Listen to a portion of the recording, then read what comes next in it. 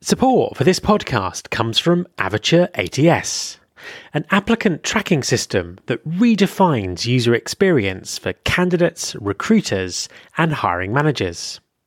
Just listen to one of the many ways in which L'Oréal USA has improved their hiring process with Avature, as told by Edward Dias, Director of Recruitment Intelligence and Innovation.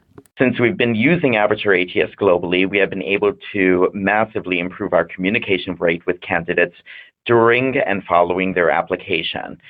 Before, over 1 million people worldwide would never get contacted. But with this smart automation and flexible processes, we've been able to change that. And that's been a huge achievement. Visit avature.net, that's AVATURE.net, to learn why global market leaders like L'Oréal choose Avature to extend the candidate experience from shoulder tap to first day. There's been more of scientific discovery, more of technical advancement and material progress in your lifetime and mine than in all the ages of history.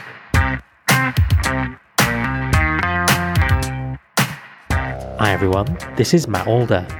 Welcome to episode 145 of the Recruiting Future podcast. There are many challenges that recruiters have to face on a day-to-day basis. And perhaps the biggest of all of these is recognizing and dealing with unconscious bias. And not just their own unconscious bias, but also the bias that exists within their organizations. So how should we recognize, understand, and deal with unconscious bias? My guest this week is Howard Ross, who is founder of management consultancy Cook Ross, as well as being an author and recognized thought leader on identifying and addressing unconscious bias. Enjoy the interview. Hi, Howard, and welcome to the podcast. Thanks so much, Matt. It's great to be with you. A pleasure to have you on the show. Could you just introduce yourself and tell everyone a bit about what you do? Sure. I'm Howard Ross. I'm the founder of Cook Ross. We're an international management consulting firm based in the Washington, D.C. area in the States, although we've worked not only all over the United States, but with over 50 countries.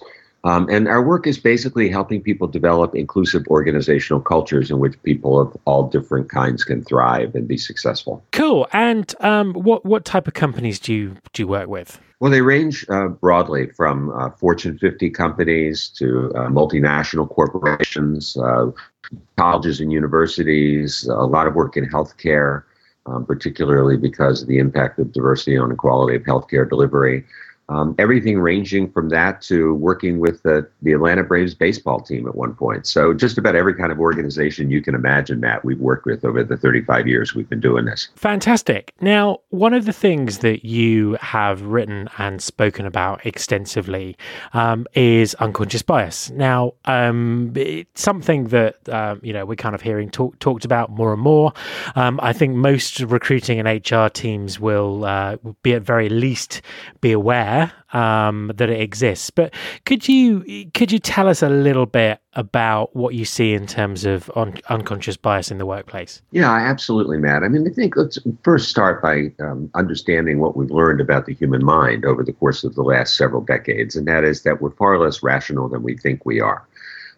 We know that all human beings make very quick decisions about people, and every one of us who's listening to this podcast knows that there are times when you see somebody and you make a quick determination whether it's positive or negative about that particular person. And this is the nature of the way the mind works. The brain has evolved over centuries to make very quick determinations as to who's safe and who's not safe, who seems valuable and who doesn't seem valuable, et cetera. And we do this in various different walks of life. But of course, when it comes down to making choices around talent management in organizations, this can be particularly problematic because we may make a choice either to be interested or not interested in somebody based on factors that have nothing to do with their competence or their professionalism or their talent or experience, but rather who they're reminding us of or what past experience we've had with people like them.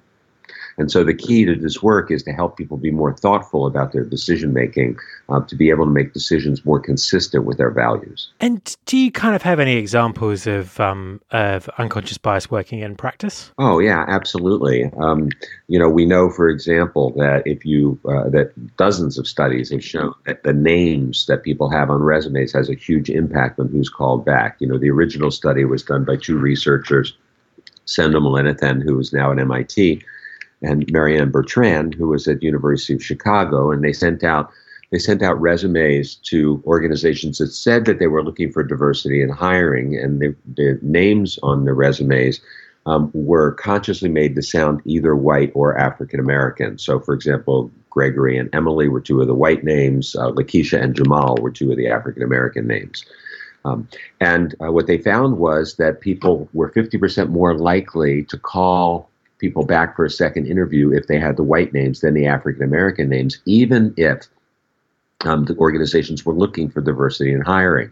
Now, subsequently, that study was repeated all over the world, and found that in culture after culture after culture, whether it was in Singapore around Chinese-based surnames, in the UK around Anglo surnames versus Muslim surnames, et cetera, that time after time, that the dominant cultural name tended to draw more callbacks than the alternative names, even though all of the information on the resumes, word for word, was the same except for the name. And ultimately, what effect does this have on organizations? Well, I think we can look at it in two different ways, Matt. I think the one obvious is that there's a function of equity and fairness, and that is, if I get a call back because my name's Michael and you with the exact same resume don't get a call back because your name is Muhammad, that's problematic. It's obviously not just, it's not fair, and it's not equitable. But from an organizational standpoint, perhaps even more important than that is it's an absolutely crazy way to make talent management decisions. Because if I'm not hiring somebody because I'm being influenced by factors that I'm completely unaware of, then the chances of me getting the best candidate, the person who's doing the hiring getting the best candidate, are about equivalent to as if you'd roll the dice, because you have no idea what's really making the decision. So this is a situation where we can actually do well by doing good. That if we pay attention to making sure that the decision-making process is as fair and equitable as possible, then we're actually going to make better decisions and ultimately get better people in our organizations. By its very nature, this isn't something that people are doing on purpose. What's your advice to sort of both to individuals and corporations in terms of in terms of dealing with this? What kind of process or thinking should they adopt? Well, there really are. There's really a whole range of things that organizations can do. On an individual level, it's really valuable to give people the right kind of education to understand unconscious bias. We know that unconscious bias education, and in fact diversity and inclusion education in general, is controversial, that there are people who have questioned the effectiveness of it. And some of those studies are very valuable and really important for us to look at as diversity practitioners.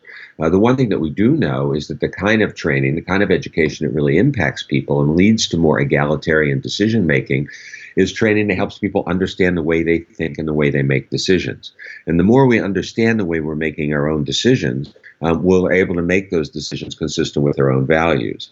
But education is always just the beginning of a process. You could imagine if we could have the best unconscious bias education in the world, but you don't have to do a performance review, let's say, for 4 months, the chances of it affecting your performance review are pretty slim, because by then you've likely forgotten everything. So the second component is to use what we call priming mechanisms to remind us at the time we need it what kinds of things are important for us to avoid, in this particular case, unconscious bias in the performance review system. So these little reminder tools that people use kind of as needed basis is the second factor. Then the third factor is that we've studied many, many different ways that we can change our systems and structures. So, for example, if we're doing interviews, using panel interviews or using structured interviewing, or letting people know some of the key questions of the interview a few days before, so that that language doesn't become an issue, or various things like that. So looking at our structures and systems throughout the talent management process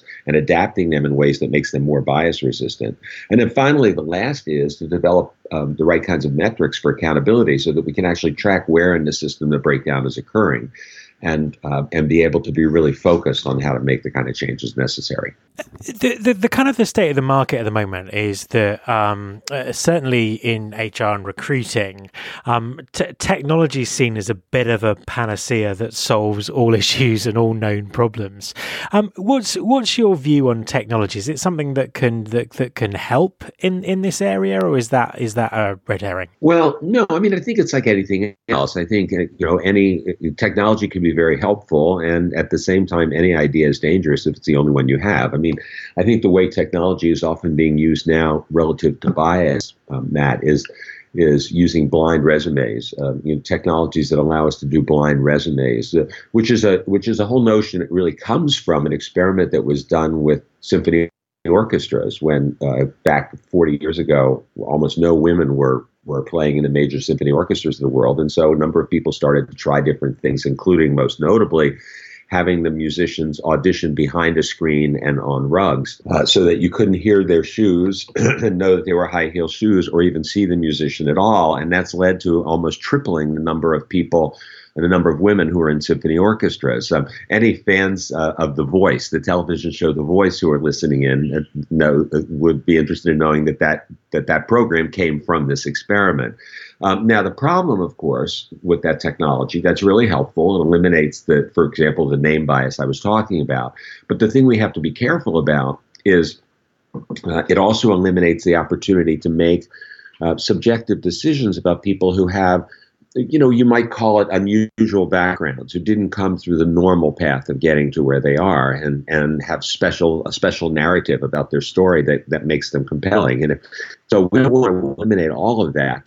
It is a good way to eliminate some of the bias that's there. And in your experiences, which companies have done a really good job at recognizing this and dealing with it? Well, I mean, one of the organizations that we work closely with that I give a shout out to is Target Corporation. Caroline Wanga, who is the Chief Diversity Officer at Target, has done a remarkable job, I think, of bringing these concepts into an organization, beginning to create systems and structures that support them in a way that's often very challenging in retail businesses because you've got such large turnover and vast expanse of people. But that's one organization of many that we've worked with that more recently that's doing some extraordinary work. So you've just published a new book, and I know it's one in a sort of series of books that you've written. Tell us a bit about that. What's the new book about? Well, the title of the book is Our Search for Belonging: How Our Need to Connect is Tearing Us Apart, and it was really inspired by the polarization that we see happening really all over the world, but especially in Western countries today, here in the U.S. and throughout Europe. And I was just really intrigued by looking at my own reaction, how much I was being pulled into the us versus them and the whole political dialogue, and more than I could ever remember in my lifetime. And so we began to study. My mentee of mine, John Robert Tartaglione, who did enormous work on the research, as well as Nikki Caldwell and I, started to study, why does this happen? What is it about human beings that has us getting pulled into these tribal kinds of environments, and where we become so firmly fixed into us versus them dynamics that we can't even hear the other person or the other side anymore. And so the more we looked into this, the more we realized that this is inherently human, that human beings inherently divide people between us and them, not unlike what we discovered in the research on bias, that human beings are inherently biased. And so we also started to look at the workplace, especially because the workplace is one of the few places anymore where people come together with people who are different from them and have to work together regardless of whether they like it or not. So it gives us a huge opportunity to begin to, if we're willing to take it on and be proactive about it, to break down some of these barriers and to increase people's capacity to have courageous conversations and to deal with some of the differences that are out there.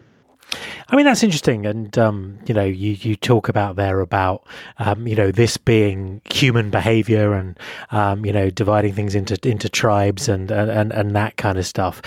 It certainly is a pretty kind of intense time for sort of polarization at the moment. Is that something to do with social media, do you think? Or is this just a kind of a cycle of something that would have happened anyway? Well, I think that there are factors that contribute to being worse now than ever, and one of the most important is what you're referring to, with not just social media, but media in general, sources of information in general. I think we think back, a couple of generations ago, most of us looked at the same basic news. Here in the United States, we all looked at ABC, NBC, and CBS, and you got the same basic news. It was really from station to station, not, a few percentage points difference in terms of how things were presented. And then we interpreted that news in the different ways we interpret it. Now, with the advent of cable news, we watch bifurcated news stations. So if one watches Fox News, for example, they not only get a very different interpretation of the news, but different news entirely than somebody who watches, let's say, MSNBC. And not only that, that's then supported by our social media streams, so our Facebook streams, which tend to be people who are like us and who we agree with. In fact, many people actually defriend people or unfriend people who disagree with them, and then the Twitter feed and everything else. And so pretty soon we're living in an echo chamber of our own agreement. We hang out with our own friends. People are, at least in the United States, people are more politically segregated than ever before. And so at some point, the color of the sky in my world looks different than the color of the sky in your world. Our fundamental way of operating is shaped by all of this information.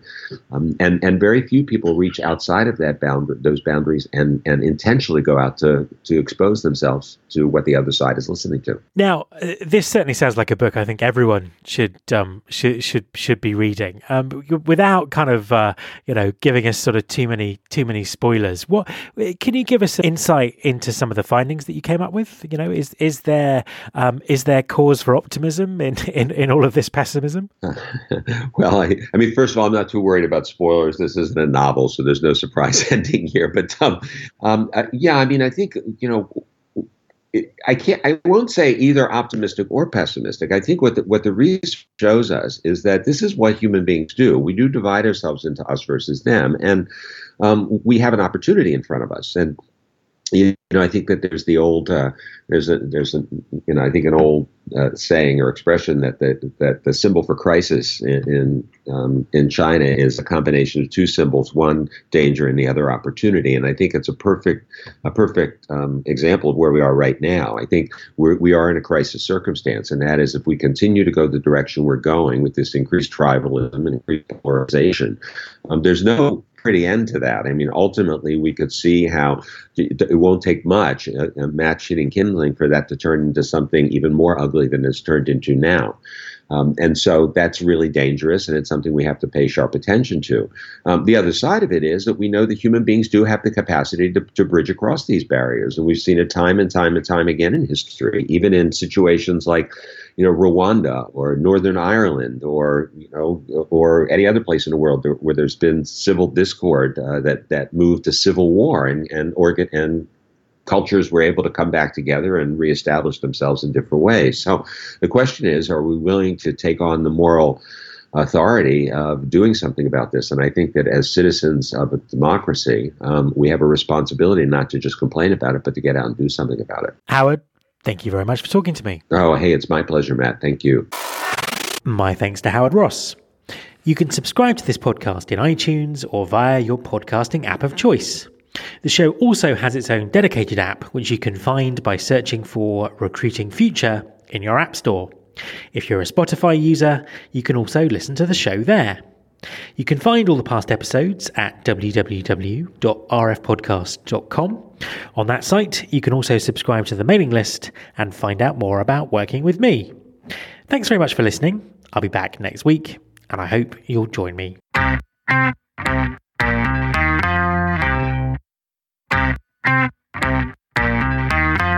This is my show.